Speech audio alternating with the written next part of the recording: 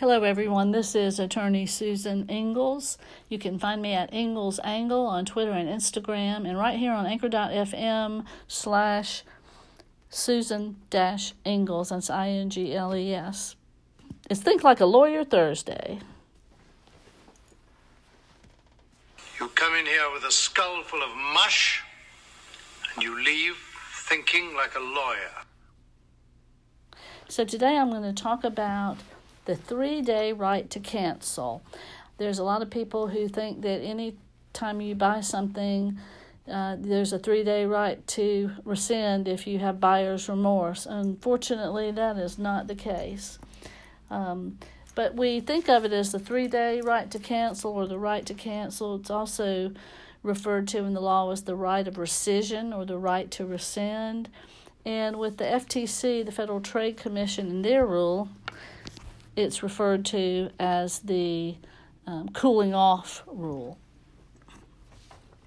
So most of us as consumers will often get caught up in a persuasive sales pitch and buy something that we later regret.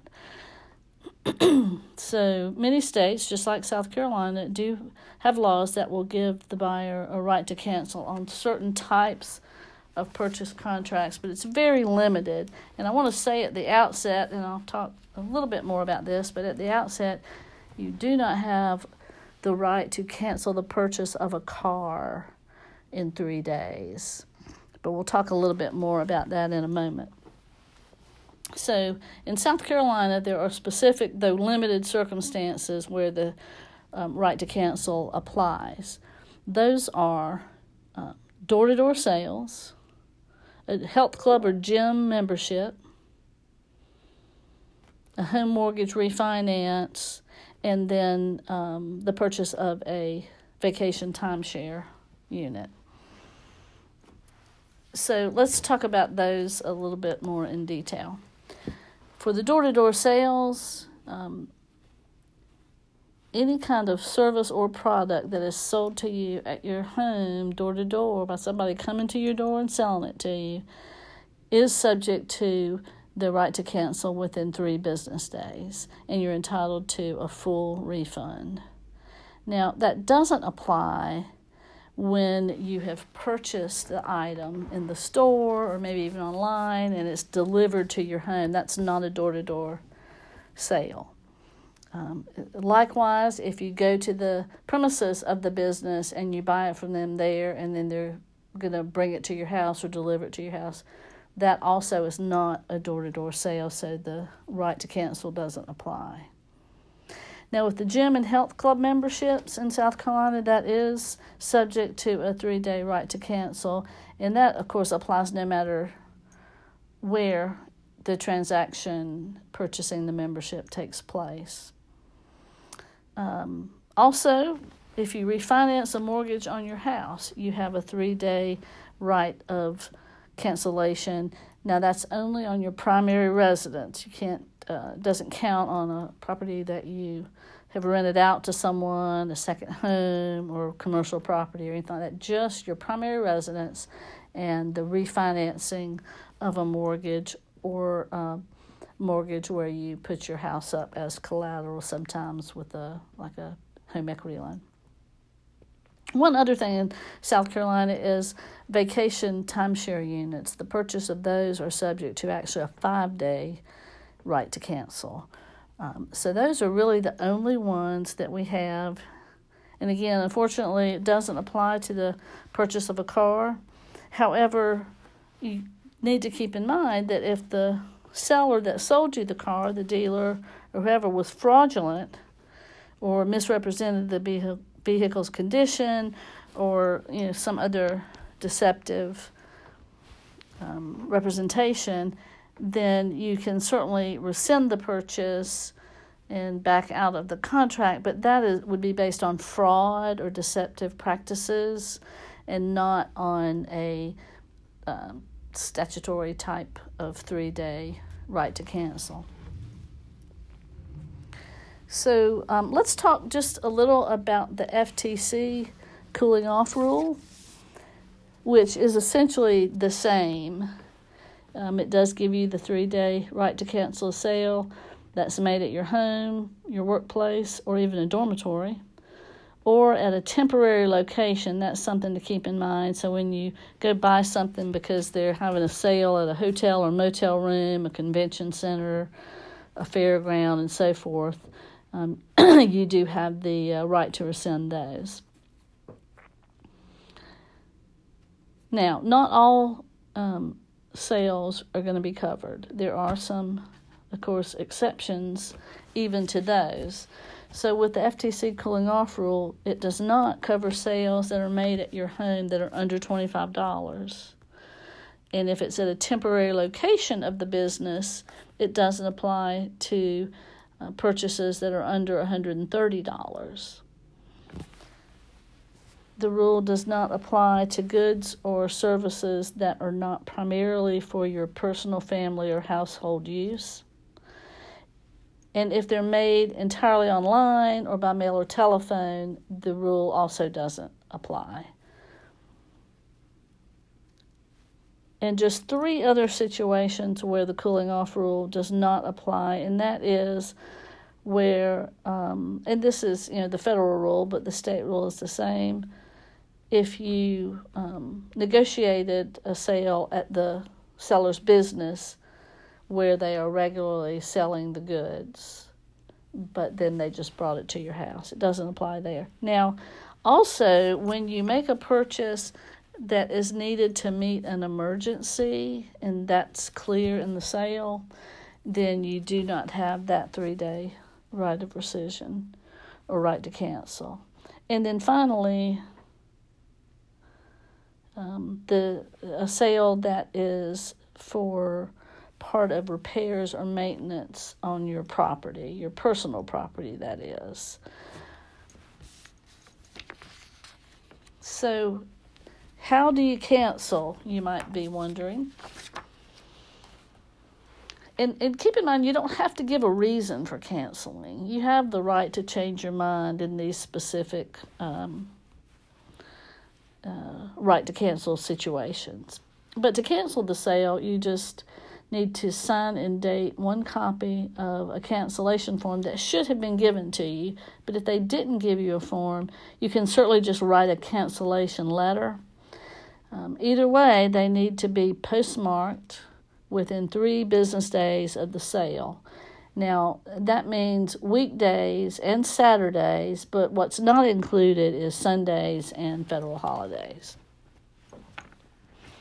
Now, under that cooling off rule, if you cancel the purchase, then that seller has 10 days to cancel and return any check you signed, refund all your money, and tell you whether any of the products that you still have will be picked up, and then return any trade-in that you may have provided in a particular sale. Now, what they then have to do is, within 20 days, either pick up any items that were left with you or reimburse you for mailing expenses if you agree to send the items back by mail. If you did receive the actual goods from the seller before you did the cancellation, you do have to make them available to the seller in this as good a condition as when you got them. And finally, I would just say that from the federal rule with the FTC cooling off rule, if you think a seller has violated that, you can file a complaint at consumer.ftc.gov. And here in South Carolina, you can file a complaint with our South Carolina Department of Consumer Affairs, and that is at consumer.sc.gov. Well, I hope this information has been helpful to you. Hate that you can't cancel a car purchase after 3 days, but do keep in mind you do have rights when it comes to fraud and deception. This has been Attorney Susan Ingalls. Remember, I am at Ingalls Angle on Twitter and Instagram, and right here on anchor.fm/Susan-Ingalls. Thanks for tuning in. You come in here with a skull full of mush, and you leave thinking like a lawyer. Hello, everyone. This is Attorney Susan Ingalls. You can find me at Ingalls Angle on Twitter and on Instagram, too. It's Think Like a Lawyer Thursday. You come in here with a skull full of mush, and you leave thinking like a lawyer. Okay, today I'm going to talk about consumer reports and being a renter applying for an apartment lease.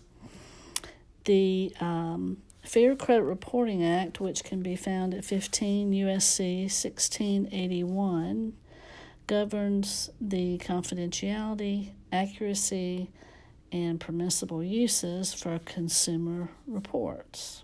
It also puts obligations on consumer reporting agencies, which are called CRAs, furnishers of information to those CRAs, and anyone who is a user of those consumer reports. You have notice, access, and also dispute rights under the Fair Credit Reporting Act. You also actually have a private right of action, and that means you can sue them if they violate the Fair Credit Reporting Act. Now, why are we talking about this? Because we think of credit reporting or consumer reporting agencies as sort of the big three: Equifax, TransUnion, and Experian. And those reports have information about your payment history, how much credit you have and use, and other inquiries and information about your credit. But there's other types of background screening. There's employment screening, check and bank screening, personal property insurance screening. But what I want to talk to you about today is the tenant background screening. These companies provide reports to landlords and residential real estate management companies. So if you're applying as a tenant for a residential property, a tenant screening report with negative information in it, like past due rent, for example, could result in you being rejected for your lease application. So it's important to know that the Fair Credit Reporting Act also applies when it comes to tenant screening companies. And so how does that affect you when you are applying to rent a particular location? Well, two ways that the Fair Credit Reporting Act can affect that situation. One is adverse action taken by a potential landlord because of the report, and the other is inaccurate information that may be on the report.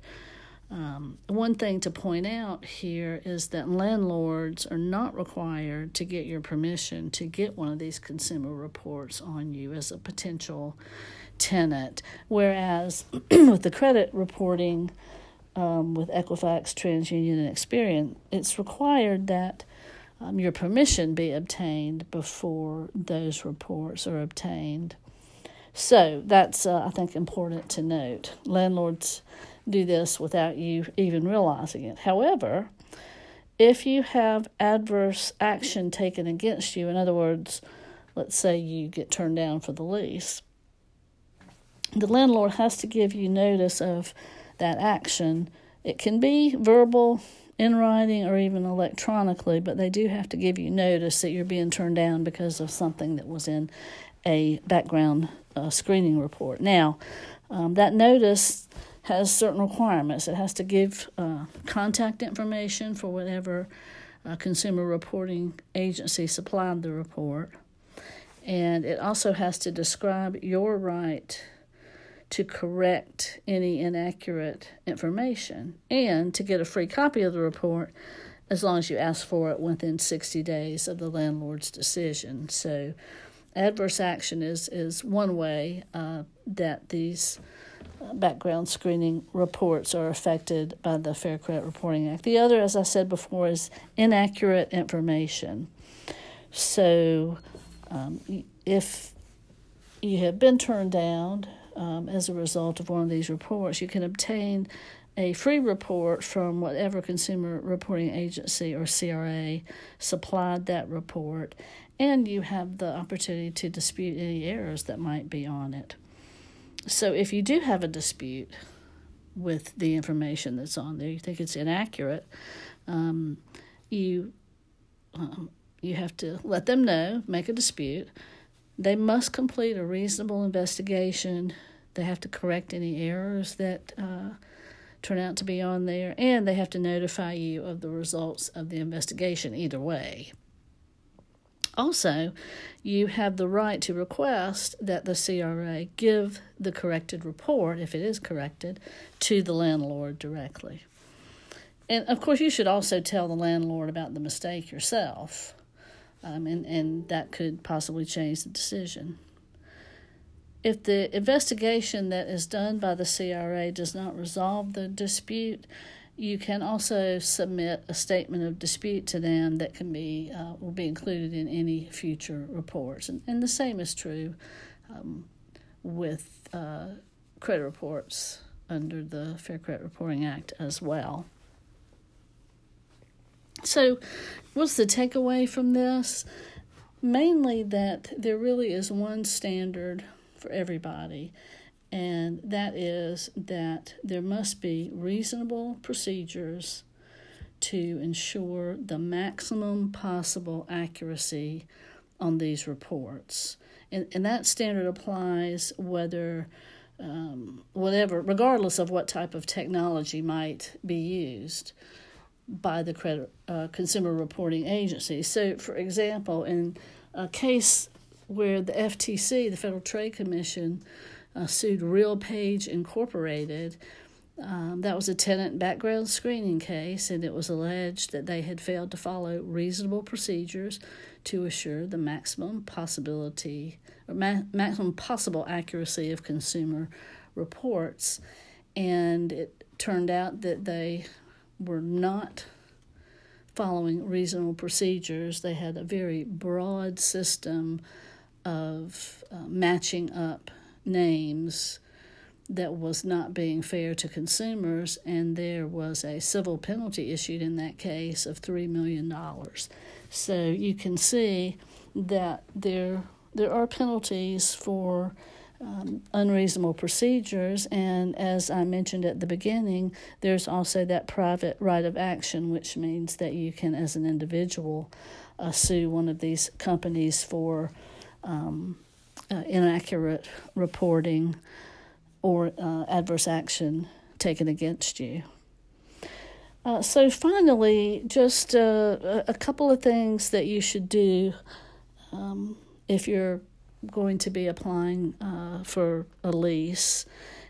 Just in preparation, go ahead and get your free credit report from annualcreditreport.com.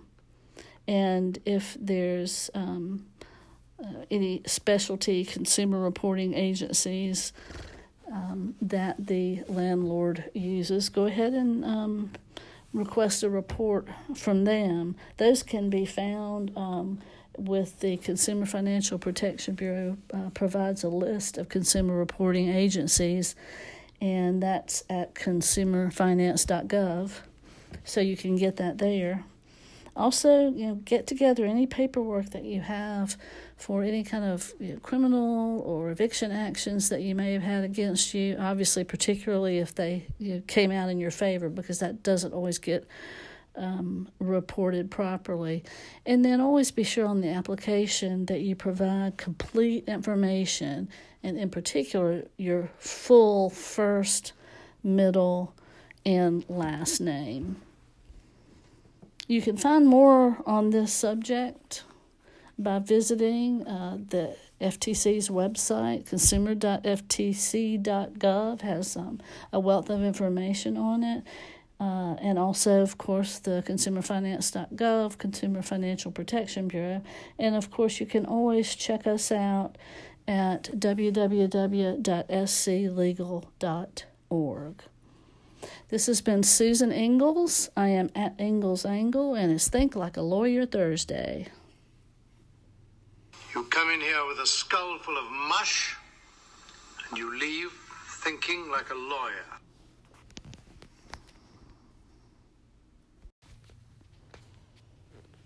Hello, this is attorney Susan Ingalls. You can find me at Ingalls Angle on Twitter and Instagram, and here on anchor.fm/Susan-Ingalls.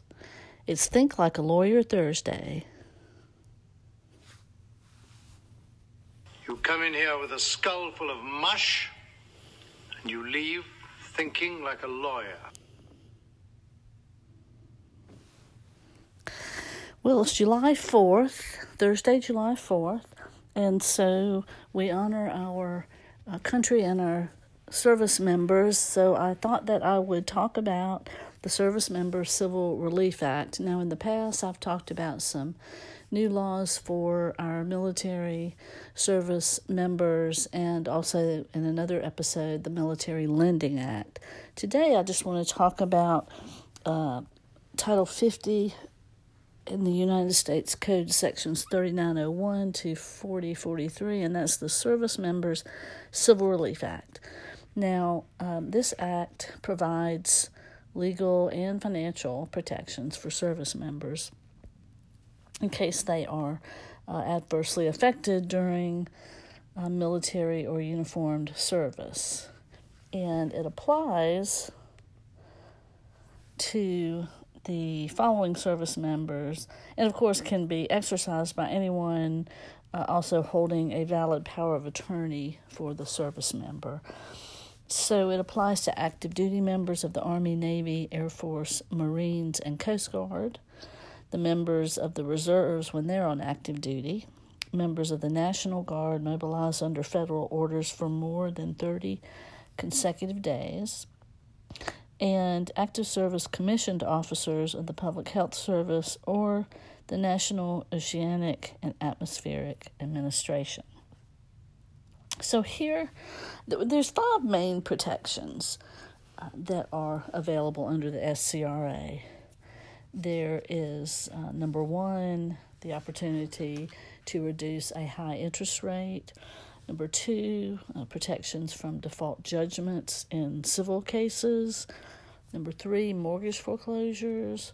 Number 4, protections from repossession. And number 5, protections regarding leases. So let's start with number 1, and that is that as a service member during active duty, you can reduce the interest rate on any pre-service loans to a maximum of 6%. If you make a proper request for the reduction to your lender, they must reduce the rate, and they can't add that interest back to your loan account later after you're no longer on active duty. So how do you make this request? How do you make a proper request? Notify your lender in writing and include a copy of your orders to active duty service or a letter from your CO, your commanding officer, that shows the date you began active duty service. This can be done any time while you're serving on active duty and up to 180 days after your release from active duty.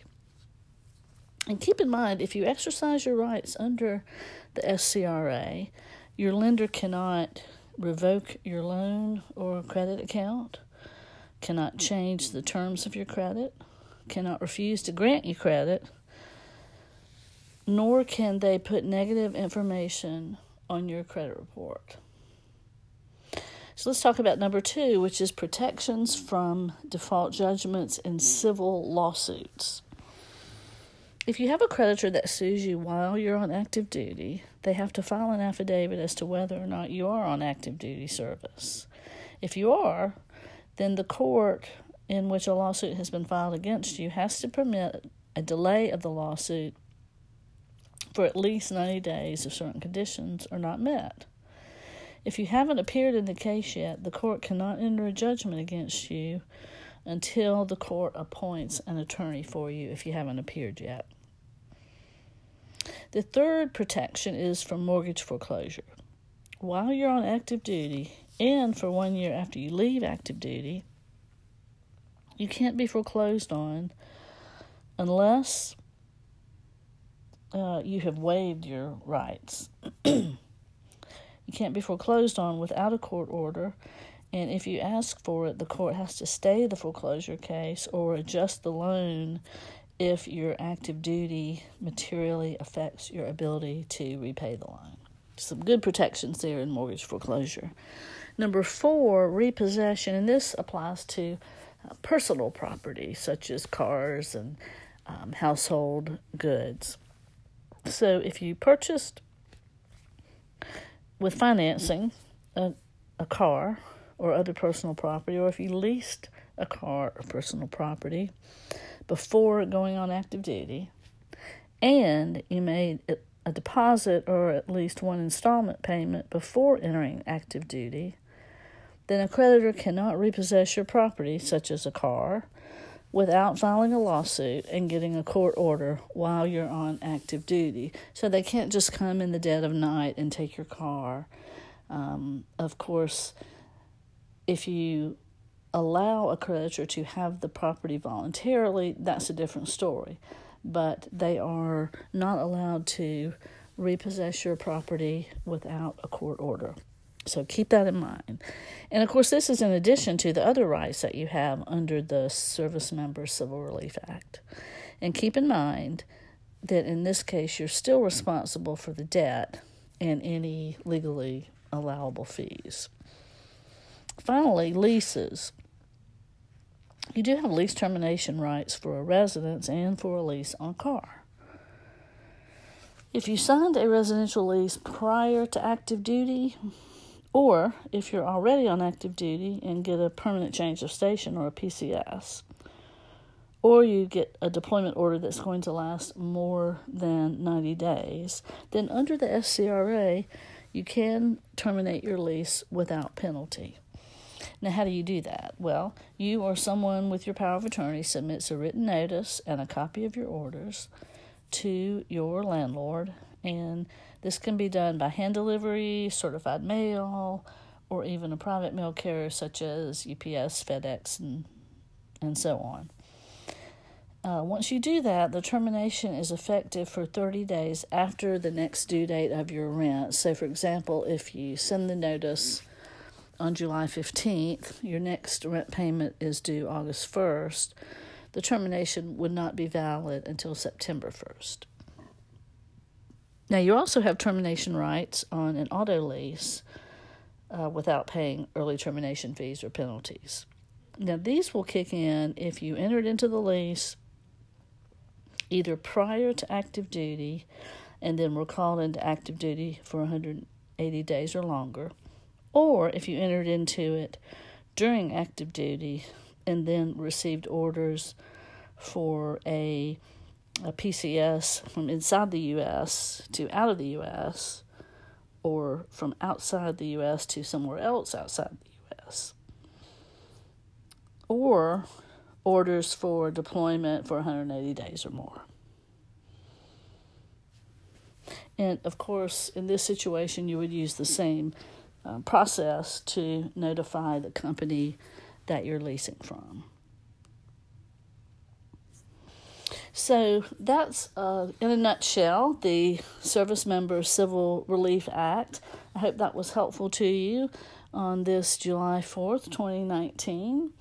And again, you can refer to more detail in the SCRA in Title 50 of the United States Code, sections 3901 to 4043. You can also find more information about the SCRA on the website of the Consumer Financial Protection Bureau at www.consumerfinance.gov. This has been attorney Susan Ingalls. I am at Ingalls Angle on Twitter and Instagram, and you can also find me here on anchor.fm/Susan-Ingalls. And this has been July 4th, 2019, Think Like a Lawyer Thursday. You come in here with a skull full of mush, and you leave thinking like a lawyer. Thanks for tuning in.